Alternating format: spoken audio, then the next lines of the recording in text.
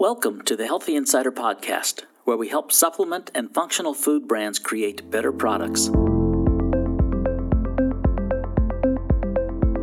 Today's host is Todd Runstad, Senior Editor. Todd Runstad, another edition of the Toddcast. I am here today with a special reprise encore podcast with Chris Killam. Chris Killam, known in the trade as the Medicine Hunter.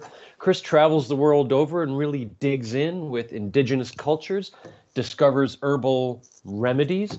Chris, welcome back to the Toddcast. You staying well in this pandemonium? Well, thank you, Todd. And yeah, I am staying well. My wife and I are. We live in Western Massachusetts, which has among the highest compliance of PPE use in the entire country. So even though there have been cases in the counties, in the county in which we live and around us, overall, it's been very, very low. So we're fortunate, and being out in the country means that, unlike many people who are locked in apartments or things at this point in time, we get to walk in nature. So I feel pretty good about it overall. Yeah. Good to hear. Yeah, stay outside. Even it'll be interesting to see what happens once the winter season comes. I always look at it as not so much the cold and flu season as the vitamin D deficiency season. Yeah. Sure. So good luck to all of us here. But good to hear that you're on the up and up. So, we're here today. Let's talk about the power of plants. Have we as animals just kind of co-evolved under this fair sun with the plant kingdom in some symbiotic relationship? After all, animals breathe in oxygen, breathe out carbon dioxide, while plants sort of breathe in, if you will, CO2 and exhale oxygen, as if by design. Is there some... Well, I mean, design's a funny thing, because some people take that up as proof that there's some, fat bearded guy in heaven who's, creating things in his own mysterious cosmic laboratory. But I do think that design is critical and intrinsic to the relationship between people and plants. I mean, there is an intelligence that is thorough and complete that exists all through nature. And I mean, for example, you're never going to get up in the morning and look out on your front lawn and all of a sudden your grass is purple and square. It's never going to happen. There is, in fact, intelligent expression of form and concentration of actives and different principles in plants. And, we have co-evolved with them. It's not just that we drink, not just that we breathe their oxygen, it's that we eat them. They are the primary staple foods of the human diet. We consume their juices. We build homes out of them. We wear their fibers. We adorn, our living places and ourselves with them. We distill their essences, and we utilize them as medicines. And there is absolutely no question that both from an anatomical standpoint, as well as a physiological standpoint, we share functions. And there are tons and tons of vascular plants through which juices of all different kinds with different nutrient concentrations flow just the way our circulatory system does through our body, delivering nutrition to all parts of us. And the same antioxidants that are beneficial to protecting our cells are essential to protect the cells of plants that otherwise would decompose too early due to exposure to like heat, light, air, moisture, and time. So we could not, in fact, have a more symbiotic relationship with anything else as much as we have with plants. All right. We are just diving into the deep end of the pool. Chris, I already have a big smile on my face. Why wouldn't we? Why screw around? This is COVID-19, man. People are dying out there. Let's get real. So, one of the things that you just talked about was the medicinal aspect of plants. And, from what I understand, it's not exactly like people have gone around sampling everything that grows and through some relentless trial and error discover, this plant is good for this human health condition. Not exactly. I hear, and I'd love to get your take on this because you're really in the field, that the medicine men or the shamans, they actually instead listen to the plant intelligence, communicate with them their healing properties. What do you think about that? Is it let's just go and eat everything and discover after thousands and hundreds of thousands of of samplings and they figure it out, or is there some sort of deeper communication going on? Well, I think it's kind of an all of the above thing, actually, Todd. I mean, if you take the Amazon rainforest as an example, and I've been there, over 30 times over the past 23 years investigating, like 15 different rivers and tribal groups and shamans of all stripes. And it's very clear that most of the plant knowledge is in fact multi-generational. So most of the people out there, great healers or not so great healers, they all learned from their grandmother. And they went out picking in the forest, or their grandfather, but the women are big torch bearers of plant medicine around the world. And so I think that actually the conveyance of medicine over time is a huge factor, but it is also the case that people who are deeply involved with plants, certainly shamans, healers of different types, also do claim and seem to demonstrate an intelligent, communicative relationship with plants. I mean, and I think that this is something that in our culture, we try very hard to re-express. Well, what they mean by that, it's metaphorically, no, there's no metaphor. It's not what they mean by that. What they mean by that is what they say. They actually get communication from plants.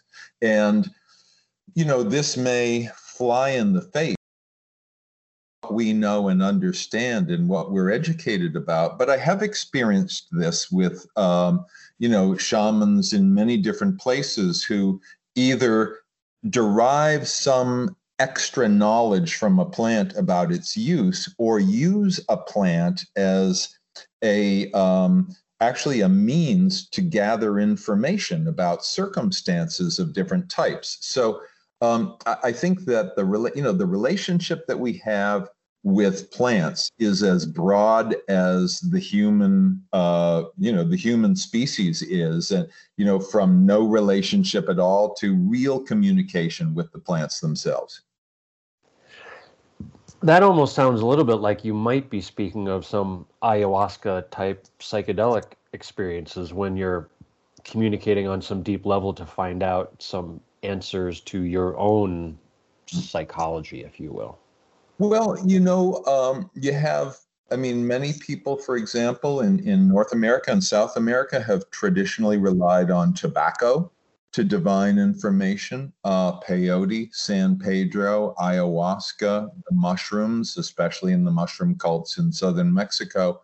So yes, the psychoactive plants, what we often refer to as the hallucinogens or the psychedelics, definitely play a role in divination. I mean, it is not uncommon for a traditional healer, when presented with a very sick patient whose disease may be hard to figure out, will get into the company of that person and take ayahuasca or some other psychoactive plant themselves and use that as a tool to divine what's going on with the patient. So yeah, that's a very spot on observation. But I've also experienced, one of my first experiences with a woman who really seemed to have the plant spirit connection was I was traveling around in the Brazilian Amazon meeting different shamans, and this one woman named Edna said, "Oh, let me do a reading for you. I'll be right back." And she was in the middle of a lonely, remote place in the middle of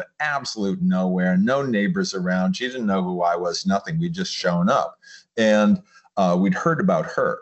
And she found a a little plant in her backyard, a very common plant called Vasureenia. And it's really small. It's maybe 4 or 5 inches tall from the tips of the roots to the top of the leaves. And she sat me down and she started touching me with this plant. And then she told me about a very specific circumstance in my business that she could not possibly have known about. And I said, "How do you know this, Edna?" And she said, "Oh, I don't know it. The plant knows it. See, got the roots. You have to have the roots or it doesn't work. So the plant sends the information here," she said, pointing to her heart, "and then it goes here," she said, pointing to her head, "and that's how I know. Now you understand?" And I was like, "Oh yeah, okay, it's all clear to me now."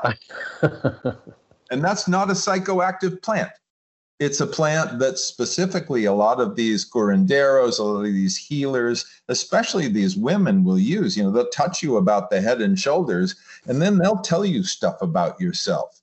You know, and they didn't get any advanced intel. They didn't look at your Facebook page, nothing like that. You know, they tune in. So that's a whole other thing, you know, non-psychoactive plants that also are portals or gateways, if you will, to greater knowledge. Well, and isn't there like in the botanicals business a term of that, like the law of similars or something? You know, like the ginseng root kind of looks like the brain, and so that's for the brain. Well, yeah, and that's kind of another concept, but a good one. You know, you look at plants, for example, that have a lot of let's say they may have deep green roots, okay? You can assume that there are some bitter principles in there just by looking at that may be beneficial for the liver. And often you'll be right. Or in the case of some of the rare ginseng roots, they actually look like a torso with arms and legs. And therefore, ginseng is sometimes called man root. And it's associated, you know, not only with energy and stamina and endurance and longevity and mental clarity, but also sexual health as well. So yes, certainly many plants do express something visual that provides a clue to their use, and not always so. Well, and is that kind of like pharmaceutical discovery? Like, do some researchers go into the forest with some analytical tools and like put a leaf into a solution and get a reading and like, ooh, this may contain alkaloids, let's grab a sample? I mean, is that another way?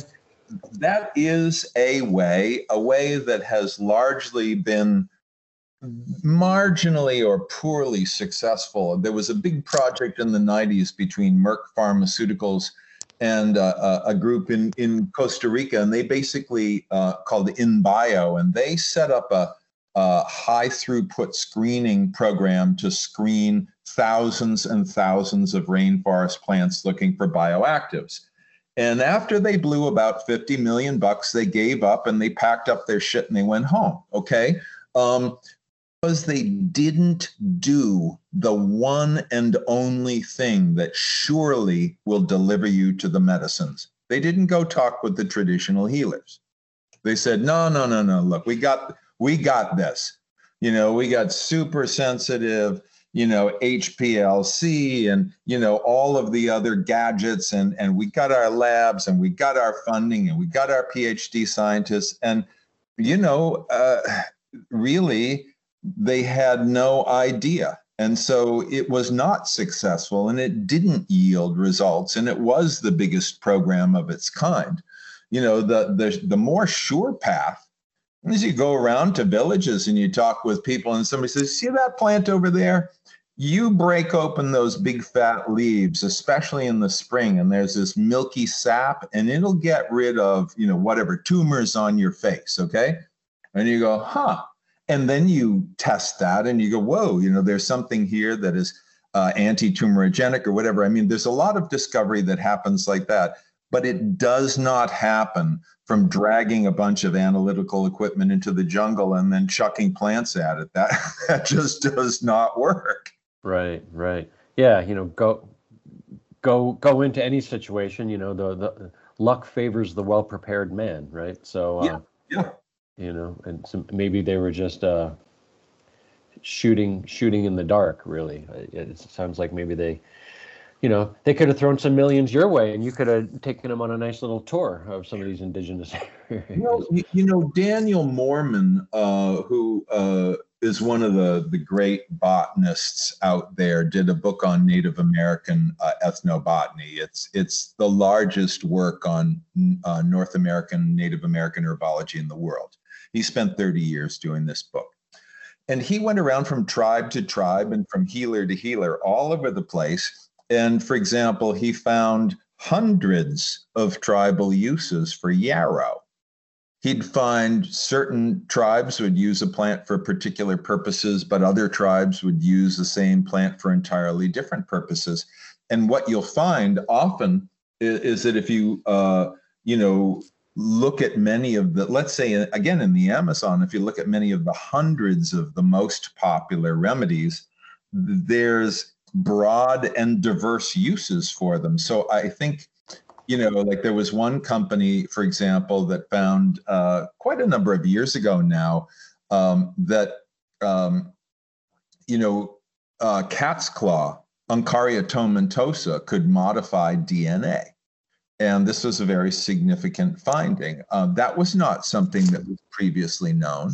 Now, what they'll exactly do with that remains to be seen. But I think a lot of the new discoveries that have taken place over the past couple of decades have been with plants that are already somewhat or well known and used. Yeah, well, and that's interesting how you say that, certain tribes or cultures will use maybe the same plant in different ways. It kind of reminds me of acai, which made a name for itself a couple of decades ago, and it's still out there used in really frozen smoothie packs. That's where I kind of see it most, touted for its antioxidant power, and used, from what I understand, in the Amazon for relaxation, but in America for energy, which is curious, no? Well, I had the good fortune to study acai a number of times in Brazil, and basically, it's a food there. I mean, it's like you would go out and get a smoothie someplace. It's a food there. People, you go to the market, you get a bowl, and I never heard of or saw it being used for relaxation, but it's a super favorite food. It's like apple pie there. I mean, people want it. First time I ever had it was some tribal women made it for me, and I just went nuts. I couldn't believe how good this stuff was. But nonetheless, I think the Brazilians, for example, who have the greatest number of acai trees of any group in the Amazon, just growing wild. For them, this is a common food that they really love. But here, for a lot of athletes, it's considered a high performance sports food. And that's definitely a new application. Yeah. So let's continue on this sort of fruity sort of path. When I think of plants used for their fruits, you've got cranberries, which are kind of unique because we use both the fruit for the juice as well as for the health properties for like UTIs. But then there's, you got your orange juice and your apple juice that are just straight up juices, mangoes. What else is out there? Like maqui, that was supposed to be the next great superfruit. Is that going to come to fruition? Well, maqui berry, which I had the good fortune to investigate in Patagonia, Chile, it's great stuff. It's super concentrated in the anthocyanins, the purple pigments that are of great value and that also occur in acai and cranberry. It is harvested mostly by the Mapuche natives there, which interestingly is a more matriarchal tribal culture. Very nice people. I think, though, that the infrastructure for delivering maqui overall is a bit on the poor side. I mean, you really have one primarily company that can sort of make concentrate down there, and they're doing lots and lots of other fruits as well.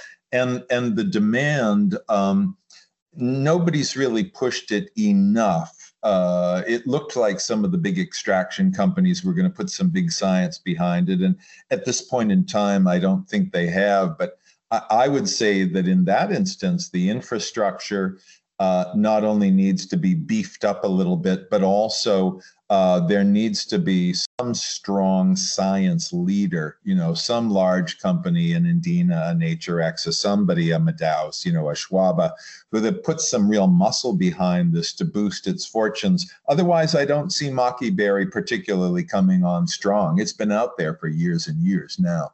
Yeah, I mean, isn't it like a sort of like acai, like a dark purple fruit? I kind of always look at, the darker the plant, the healthier it is. It's like Yes, yeah, it's dark like elderberry, it's purple, it's delicious, it'll stain any shirt you wear, it's great stuff. It's really great stuff. I mean, there are no barriers, people like the flavor. It's just a wonderful thing.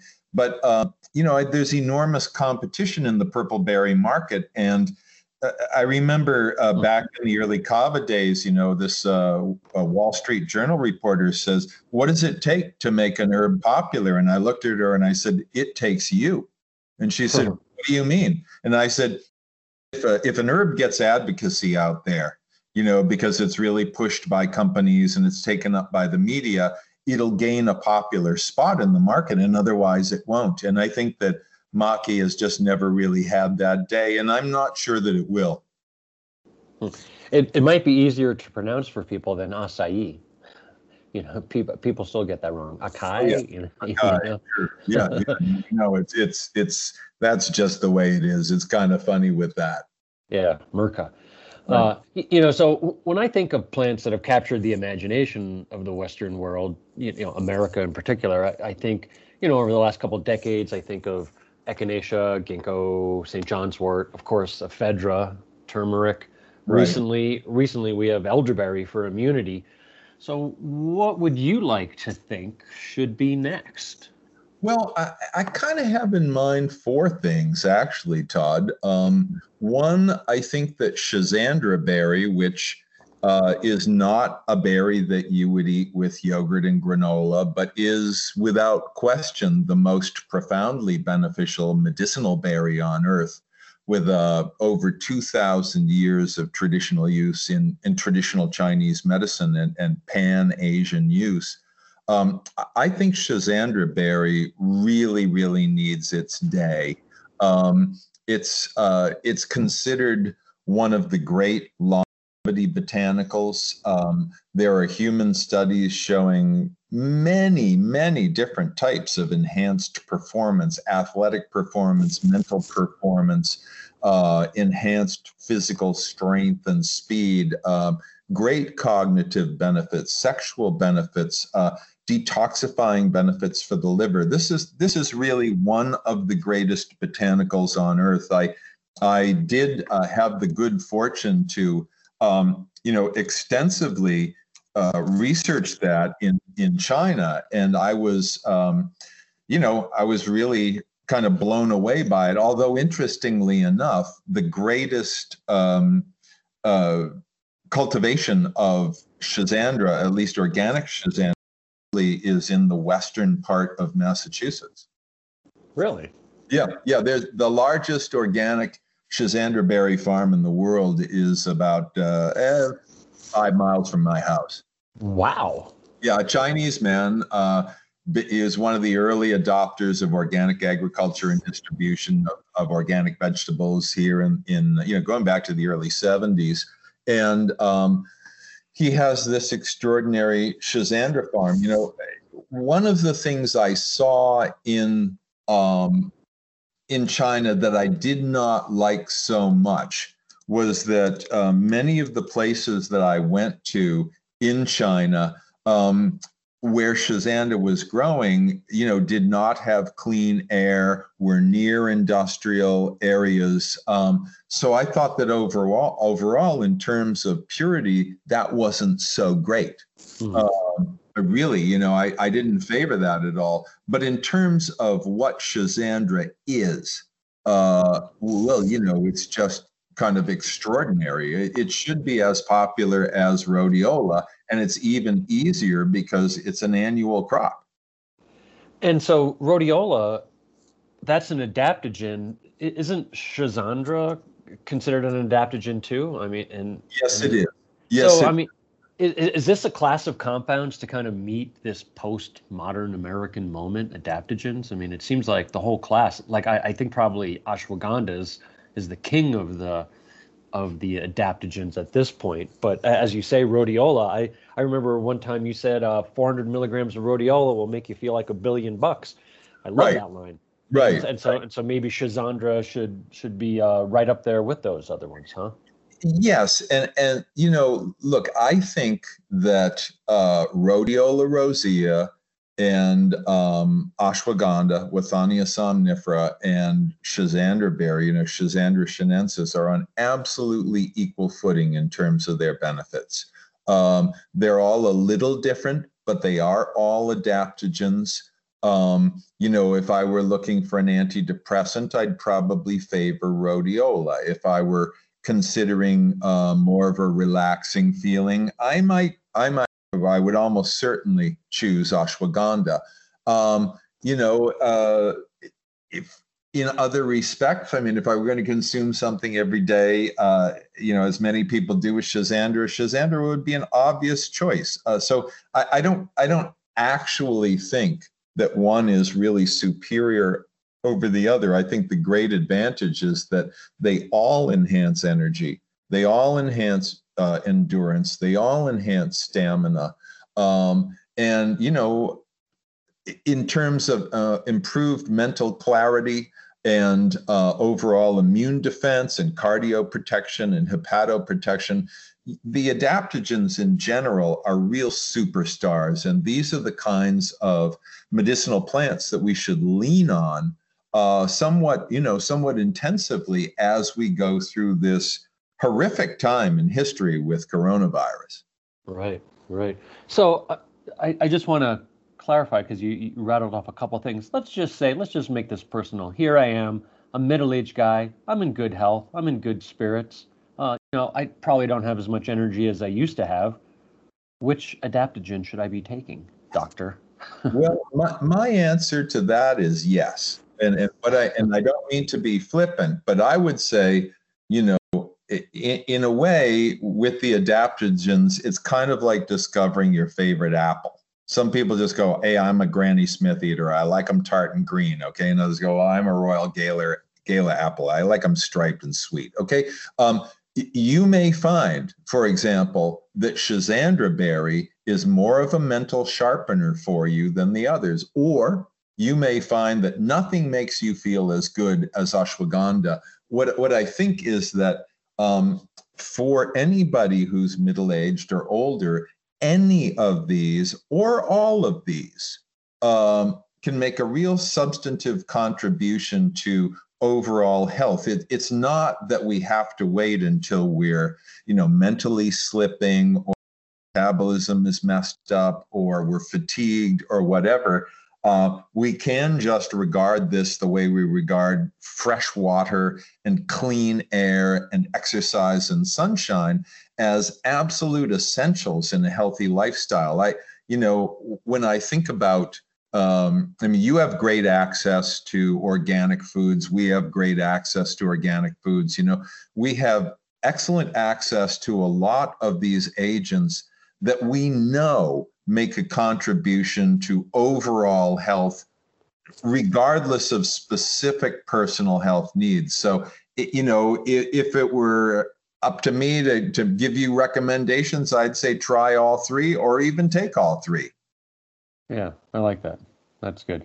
So speaking of numbers 3, I think you had said you were focused. You were looking at 4 different things, and so I think we've kind of covered Schizandra. Yeah. What else? What else are you thinking about? Well, I really like Jiao Gulan, and it's funny about Jiao Gulan. It is almost virtually unknown in the U.S., except among, some of the predictable people. I mean, Roy Upton, and Stephen Foster and some others. I mean, they know Jiao Gulan, but basically This is also an adaptogen. It is a leaf. It has previously been very popular, especially in Japan. It's an annual. And whereas ginseng has, I'm going to mess up on the exact numbers here, but basically it has compounds that are virtually identical to the ginsenosides in ginseng, the compounds that are especially active in ginseng. But whereas ginseng has, let's see if I can pull this up or so. 28 active saponins in ginseng that are that are known as ginsenosides, but in Jiaogulan there are 82. Okay, so in terms of being a super packed, super concentrated ginsenoside-rich product, this is the king of kings here, and yet it remains, only somewhat popular in the Asian market and not here. And I think that is due to a lack of advocacy of the plant. But this is something that I would really expect could go the distance, that somebody could rally behind this the way companies have with other botanicals that weren't previously well known, and really hit a home run in the market. Yeah, and so ginsenoside. So is this sort of like a better than ginseng kind of thing? And so you would use it for some of those same applications that you're using ginseng for?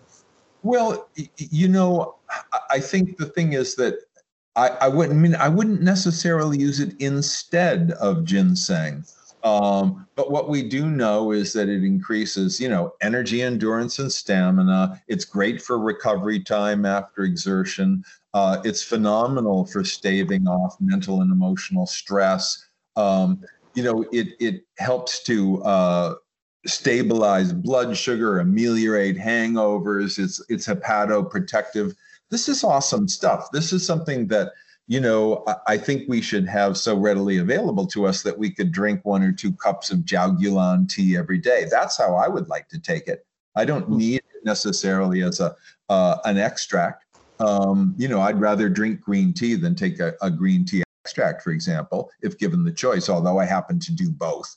But so I don't know, I'm always the do what you can kind of school. So I'd say, no, have your ginseng and drink your Jiaogulan tea as well. I believe there is a future for Jiaogulan. Interesting. So I'm trying to search for that. JIAOGIULLONG? It would be JIAOGULAN, and the botanical name is Gynostemma pentaphyllum. It's in the cucumber family, interestingly enough, although it doesn't bear any fruits. But this is great stuff. I have researched this up near the Burmese border in northern Thailand, and I've drunk a lot of Jiaogulan, and it makes you feel great. This is good stuff. The thing I like about the adaptogens is that when you take them, you feel them. If you take echinacea, for example, you don't feel it working in your body. Nobody goes, wow, my T lymphocytes are increasing right now. I can feel it. And that's crazy talk, okay?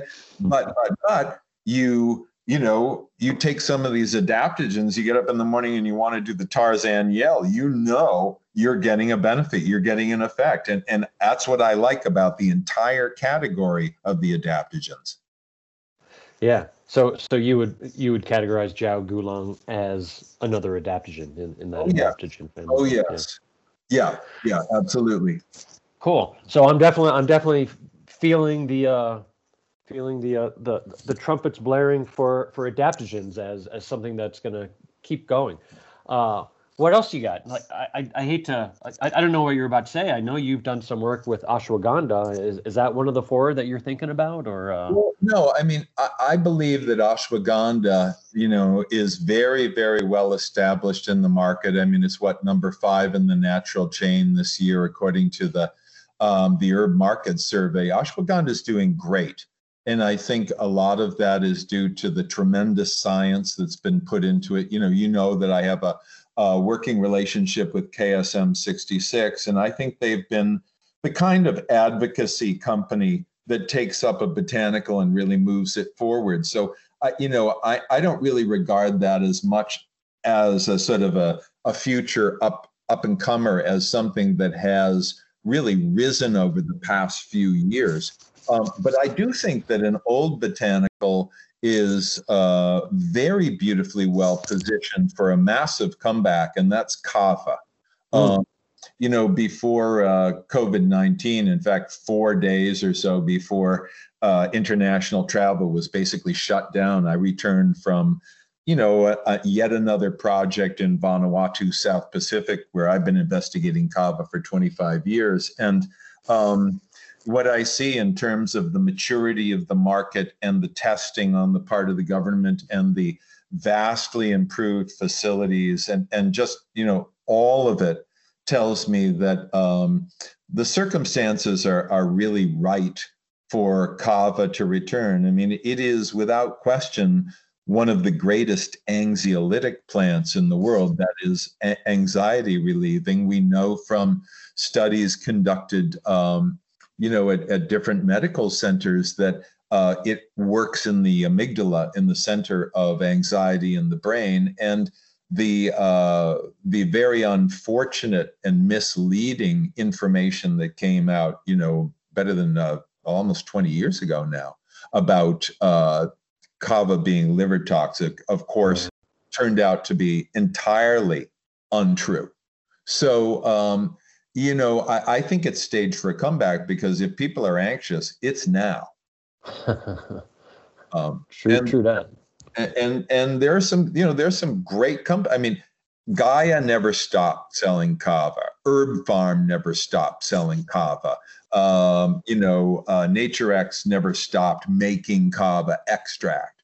So the kava trade has been out there for a while, but it suffered terribly after the bogus, quote, German, parenthesis study showing liver toxicity that now is, substantially refuted. But so I would put that as an up and coming trend. I'd like to see that happen, because I think it's well deserved. And I think people need anxiolytics that are not the dangerous, pharmaceuticals, some of which can cause convulsions and death.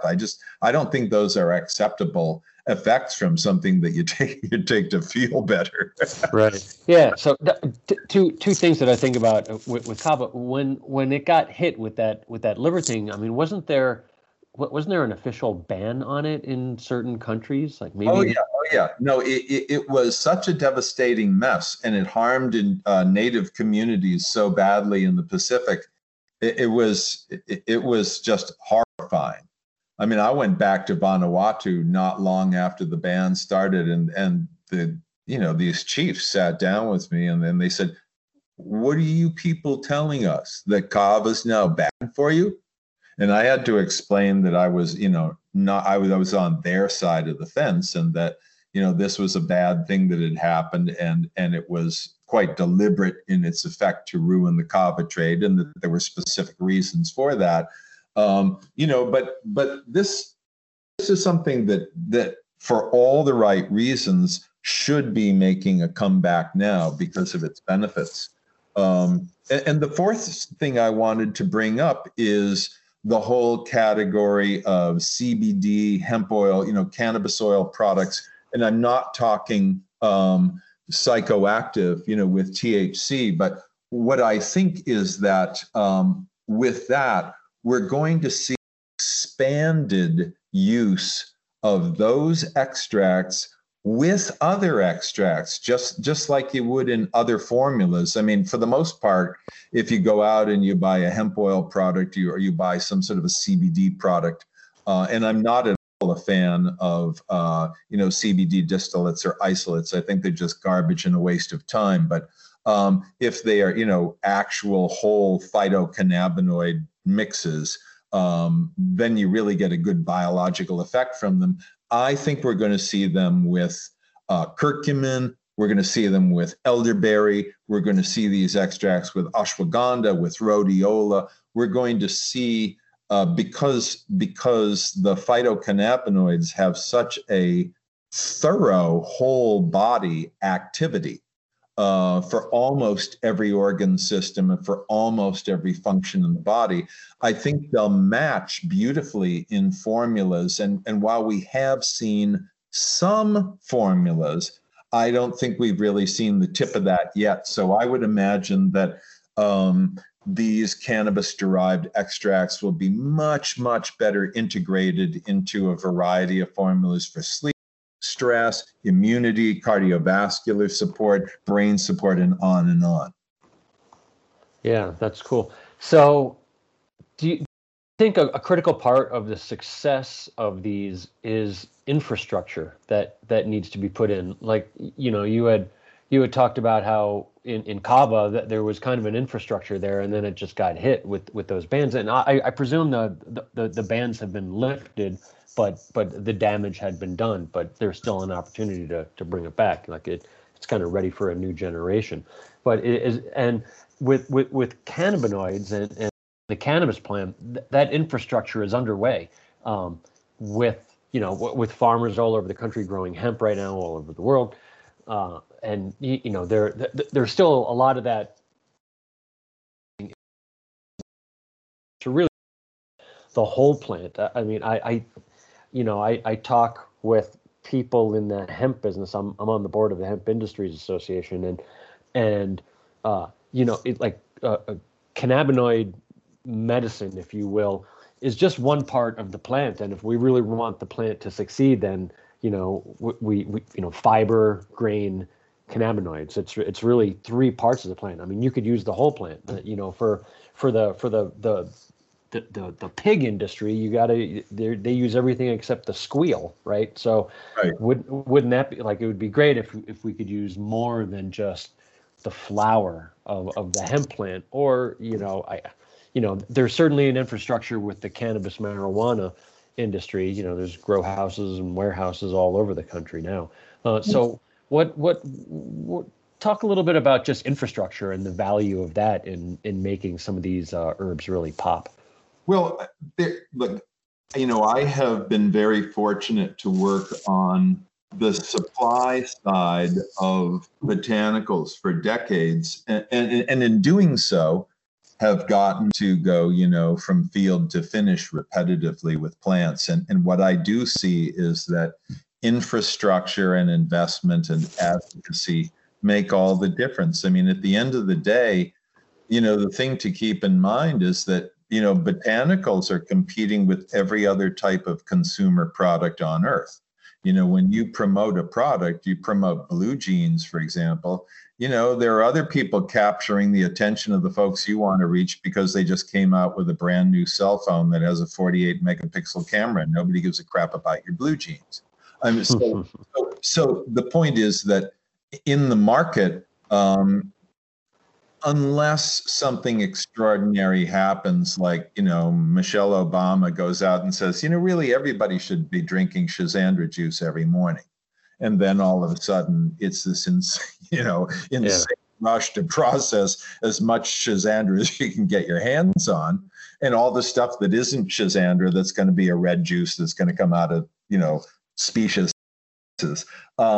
You have to have infrastructure. For the most part, the herbal business, except with the really smaller cottage companies, who I like a lot and admire a lot, these are big industrial operations, processing many, many tons of botanicals at a time.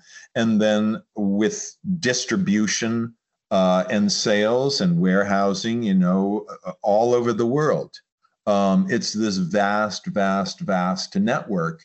And so, we need better infrastructure. I mean, right now, as far as I can see, an infrastructure logjam for maqui berry coming out of Patagonia, Chile, is the fact that really you've got one juice company there, who's been processing maqui. And since they're also doing blueberries and raspberries and a bunch of other berries, that's going to be that's like putting a lot of water through a small garden hose, okay? If that were to suddenly change, then okay, there would be a different opportunity. But yes, I was involved with the start of the kava industry and the start of the maca industry. In both instances, my client Pure World, which is now part of NatureX for a long time, they were the ones who really initiated those efforts and put money and science behind them. And you see other companies doing that with other botanicals. And that is what I think it takes to have real long-term successes in the market. Is that kind of the difference between kind of wild crafting something and it's like, okay, well, now let's produce this from like an agricultural, like let's make row crops out of this sort of stuff? Well, not necessarily, Todd. I mean, if you look at something like acai, I don't know that anybody's ever planted an acai tree. Okay, it's all wild. But when you fly over vast areas of, say, Amapá, Brazil, you see tens of millions of acai trees.